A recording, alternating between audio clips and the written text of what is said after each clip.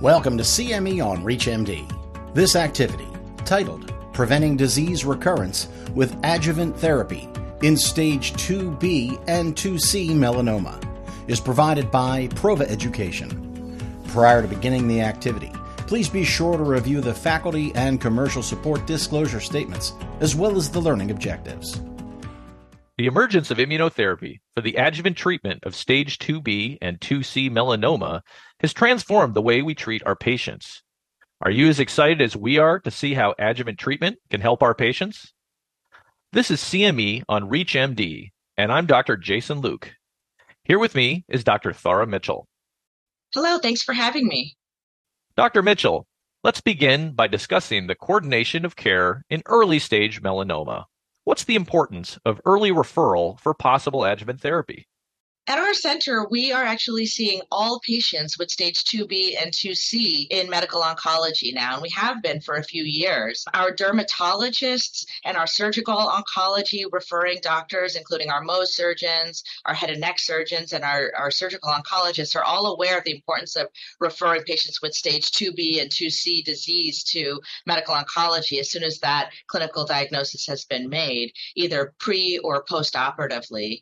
The importance of the early referral is because these patients with stage 2B and 2C melanoma have a reasonably high risk of recurrence in the rate of 30% or more for stage 2B and 40 as high as 50% for patients with stage 2C disease, which is higher than some patients even with stage 3A disease. And so the reason for early referral is because they really need someone who is very skilled in understanding patterns of melanoma recurrence to be monitoring these patients with routine checkups, history and physical, and also with cross-sectional imaging. At our center, we offer cross-sectional imaging every 6 months for these patients with stage 2B and stage 2C high-risk disease in line with NCCN guidelines for patients with a high risk of recurrence for up to 5 years. So we want to see these patients so that we can ensure close and vigilant and proactive follow-up, but also so that we can have an opportunity to discuss with them the option of adjuvant therapy and whether it's reasonable or appropriate. And that's a very individualized discussion with each patient based on their individual risk tolerance for recurrence and for treatment-related side effects, and one that we have in great depth with the patient and the family members as a shared decision-making about whether to proceed with close follow-up and observation alone or to consider adjuvant therapy with PD-1 blockade in these patients with a high risk of recurrence.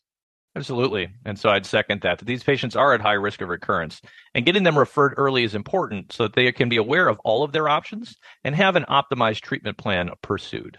In Chapter 2, we'll be discussing clinical evidence and recommendations for the role of immunotherapy in stage 2B and 2C melanoma. Stay tuned. Welcome back. We're diving into clinical evidence and recommendations for the role of immunotherapy in stage 2B and 2C melanoma. I'm going to start by outlining some of the key data that supports this approach. At the current time, the NCCN guidelines suggest that it's reasonable and appropriate to discuss the use of adjuvant therapy for patients with resected stage 4, stage 3, and now more recently, stage 2B and 2C melanoma.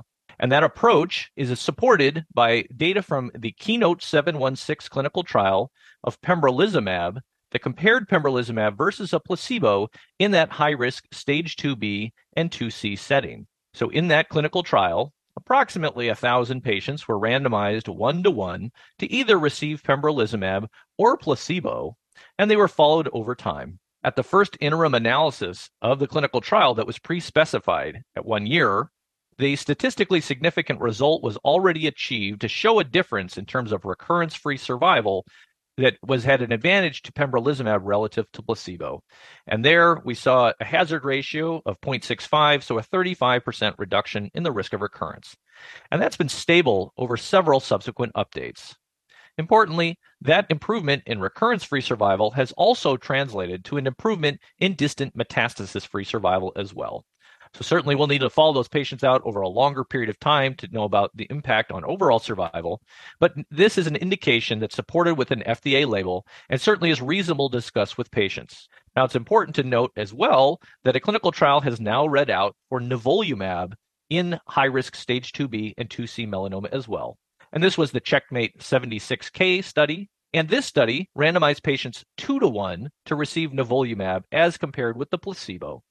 But similar to the Keynote 716 study, on the first interim analysis, it was observed that nivolumab improved recurrence-free survival as compared with the placebo.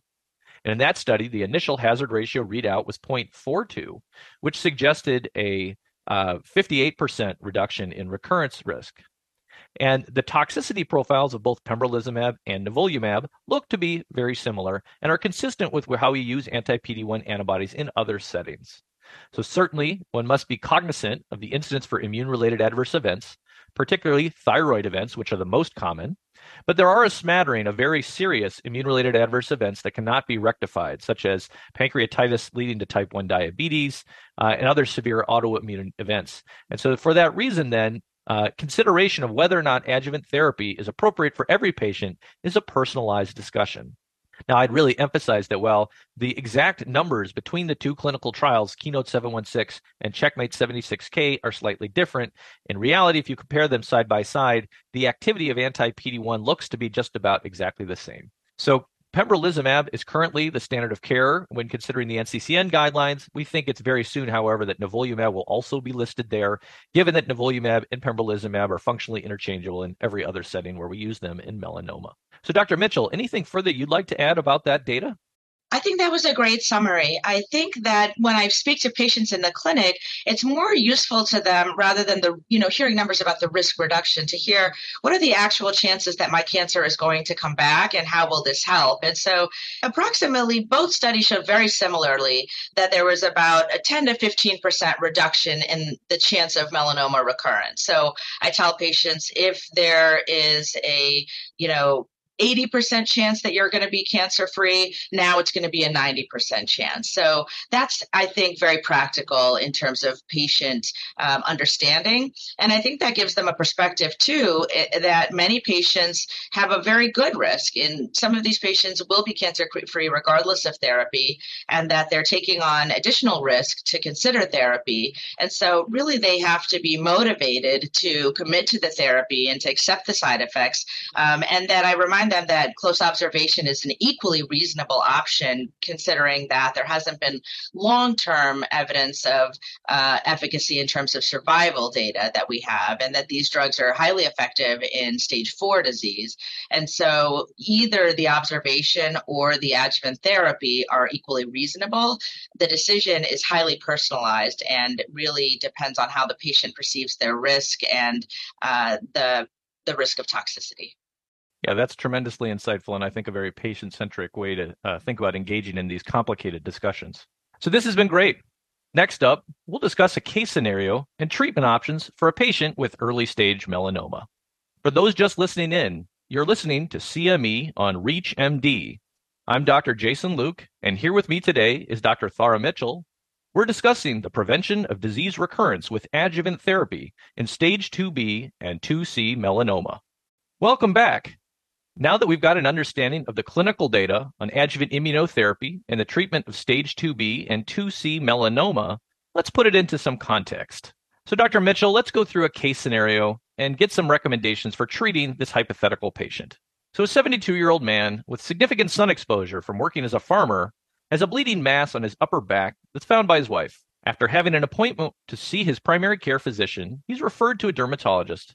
A biopsy of the lesion demonstrates a 4.3 millimeter Breslow depth melanoma with ulceration. He undergoes sentinel node evaluation and wide local excision, and no involvement of the sentinel node is noted, and no further melanoma is excised from the primary site. Thus, he's diagnosed as stage 2C melanoma. Given his diagnosis, his surgeon and medical oncologist note that he has approximately an 82% likelihood of survival over 5 years. As he's an active person, he wants to pursue options that would reduce his risk of recurrence. So, Dr. Mitchell, how would you treat this patient? And this is such a frequent instance that we see patients like this in the clinic every week.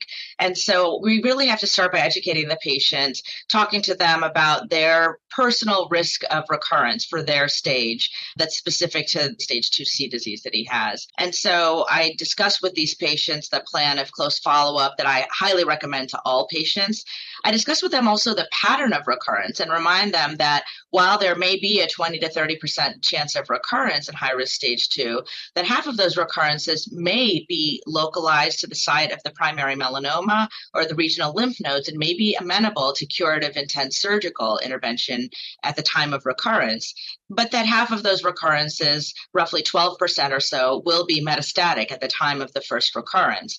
And so I think that one of the very important values to point out when considering adjuvant therapy and whether it's of meaning to patient is the reduction in distant metastasis-free survival, which I thought was a very meaningful endpoint in the studies. And so to talk to this patient and to tell him that treatment may lower his risk of metastatic disease from 12% down to 6%, clearly a statistically very significant, meaningful reduction in risk. But what that means to the patient is very subjective. One patient may say, well, I'm happy to know that I don't have to do anything, and these drugs are highly effective. If it were to come back in stage 4, I would be, more than willing to undergo therapy. Others may say, I will sleep better at night knowing that I can do anything possible to lower my chance of recurrence. And it's those patients that I feel very comfortable offering adjuvant therapy to, whether they have stage 2 disease or whether they have stage 3 disease. If the patient is looking for an aggressive option to lower their risk of recurrence, they don't have any obvious contraindications to immune therapy, and that they understand the risks, then I think this is an aggressive, reasonable option for this patient to consider adjuvant PD-1 blockade for up to a year. I'm very quick to point out to patients that I see them before every dose. We get labs before every dose, and we decide at every visit whether it's appropriate to continue or to stop based on any setbacks in quality of life, well-being, independence, or severe toxicities for which I would consider that the patient would have to stop for safety concerns. So when we consider all of that at each visit, we go dose by dose for up to 1 year, is how do I put it to patients, but that we can stop sooner for any risk of severe toxicity. I think that having this conversation takes time and energy, but it's a worthwhile, detailed discussion that is individual to each patient. It helps to have family engagement and involvement when having these conversations too, to see which patient feels very comfortable with the risk of toxicity and the goal of reducing the risk of recurrence in the absence of long-term survival data, and which patients feel more comfortable with an observation plan, and then to reassure them that we'll take good care of them and be vigilant about follow-up in any of these patients, including imaging. Absolutely. So I think that consideration about the risk of side effects versus the risk of recurrence, I think is really at the heart of this, and I think you described that really, really well. Well, this has certainly been a fascinating conversation. So to summarize, I think in a few key points, it's important to be aware that stage 2B and 2C melanoma is at high risk of recurrence, in fact, similar to that of stage 3A and 3B. And there are immunotherapy adjuvant options with the form of anti-PD-1 antibodies that are available for patients. So in your clinical practice, please be aware of that, because offering that to patients, I think, is important, albeit in the context of that safety versus efficacy consideration. Unfortunately, that's all the time we have today. So I want to thank our audience for listening in and thank Dr. Thara Mitchell for joining me and for sharing all of her valuable insights. It was great speaking with you today. Goodbye, and thanks for having me. You have been listening to CME on ReachMD. This activity is provided by Prova Education. To receive your free CME credit or to download this activity, go to reachmd.com/Prova. Thank you for listening.